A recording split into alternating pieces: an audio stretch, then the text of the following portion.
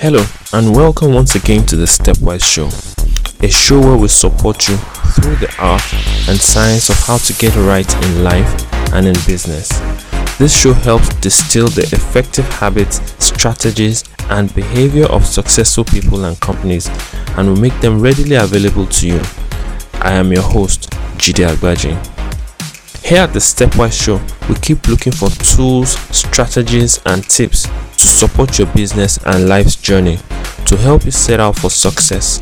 In today's episode, I'll be discussing how to design your life. Do you ever have the feeling of being completely lost or miserable in your current job, assignment, career, or life generally? Then you are not alone. As a solution, most people will look to someone or people who can help them channel their energies in the right direction. That's the role Bill Burnett and Dave Evans played as educators in Stanford. Their work there is the focus of this episode. One of their students, Janae, was a successful lawyer in her mid-30s and seemed to have everything she wanted. She had a law degree, she had a good marriage, and a career at a prominent law firm, doing important and influential work. But after driving home from work, she often sits out on her front porch at night and cried. She had the life she once wanted, so why was she so unhappy? Another of their students, Elise, decided to quit her job of several years and fulfill her dreams of opening an Italian grocery store with a small cafe inside, just like the ones in Italy. She rented a store, got it renovated, stocked it up with the best Italian foods, then launched it to the public. It was largely successful and the business was making money. It was a dream that became a reality, but Elise was miserable. She hated the day-to-day experience of managing staff, tracking inventory, and doing all the little things that were needed to keep the business running. These two ladies aren't alone. Surveys in the United States show that 2/3 of workers were unhappy with their job and 15% hated their work altogether. The question one asks is, how come so many people end up in a career they despise? And how can we avoid finding ourselves in such situations? The first way to avoid getting stuck in a career you hate is to challenge the traditional beliefs that we all have one calling in life or one passion that we should follow, or else we'll end up being miserable and full of regrets. The truth is this: there are several different paths that you could take from this point forward that all lead to a satisfying and fulfilling life. Once you start seeing and designing a few promising lives that you could live, you need to carefully consider each of these lives to sample what it could be like before you dive in. The most important principle of designing your life is that you don't know what you want until you experience it. So, we need to find a way to simulate experiences before we commit. Now, let's try to envision at least 3 possibilities of good lives that you could live over the next 5 years by imagining walking into a movie theater and watching them as 3 different movies. The first movie is called Your Optimized Life.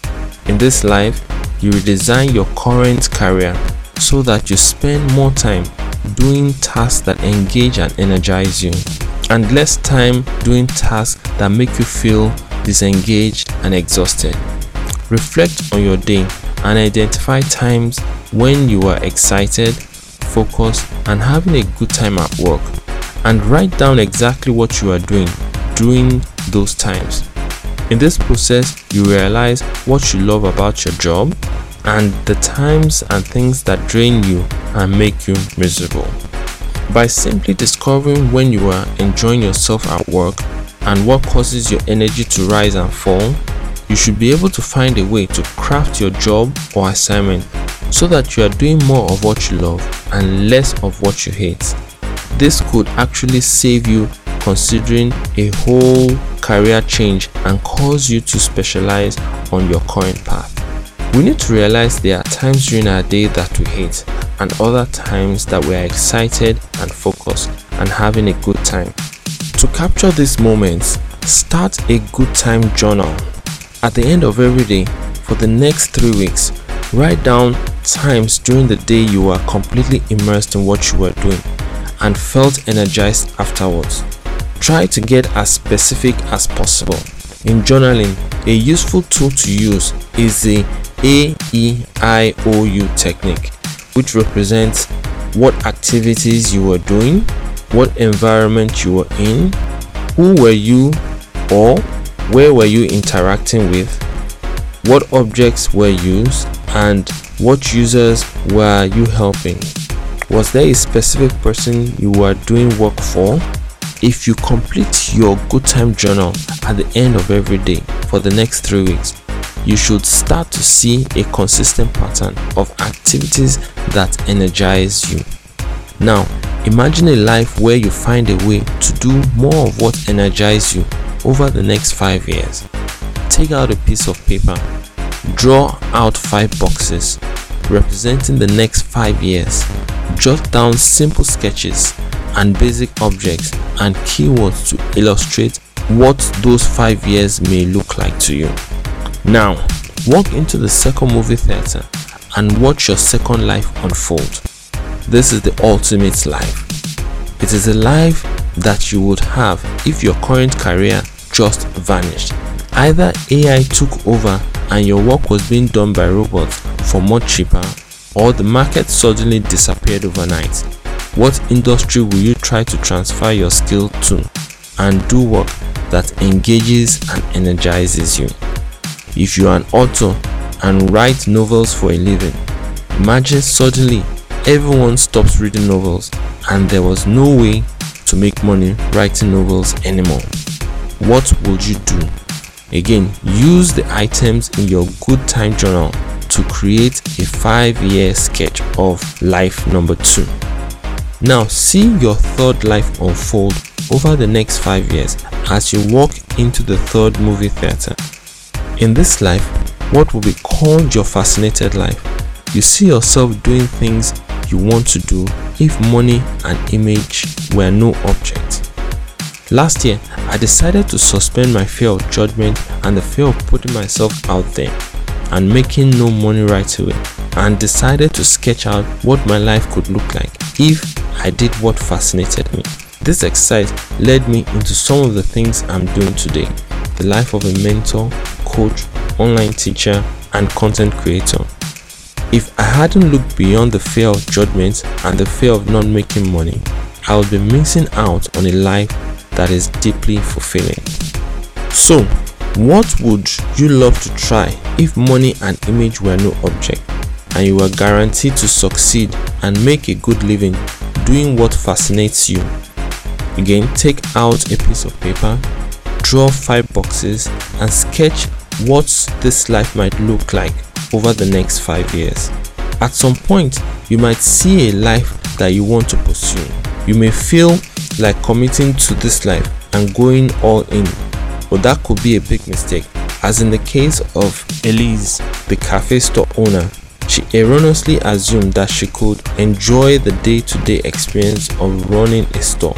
She wound up being a miserable store owner because she committed before testing her assumption. She should have conducted a prototype conversation. Prototype conversations are conversations with people who live the life that you want to live. During a prototype conversation, you ask the person about their life story and get them to relive their experiences. As they relive their experiences, you get an idea of what their life is like.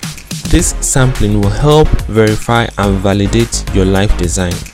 For Elise, she could have walked into a cafe in another city and asked the manager if she could buy her coffee and learn about her experience running the cafe. After talking to 3 satisfied and 3 dissatisfied cafe store owners, she would have had a clearer idea of what was involved in running a store and realized that she wasn't really up for it.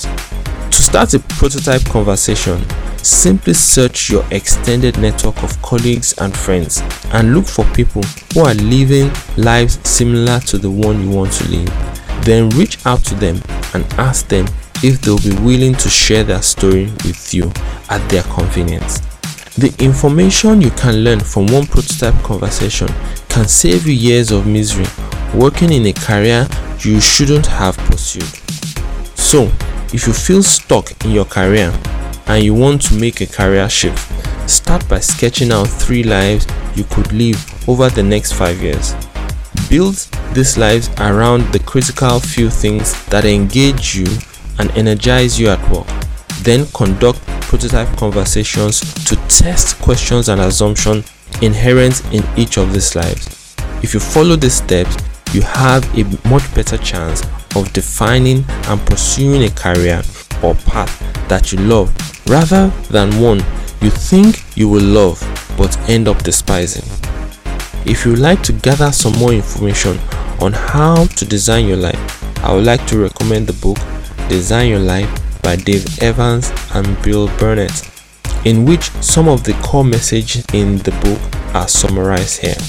They are authorities in the area of life development.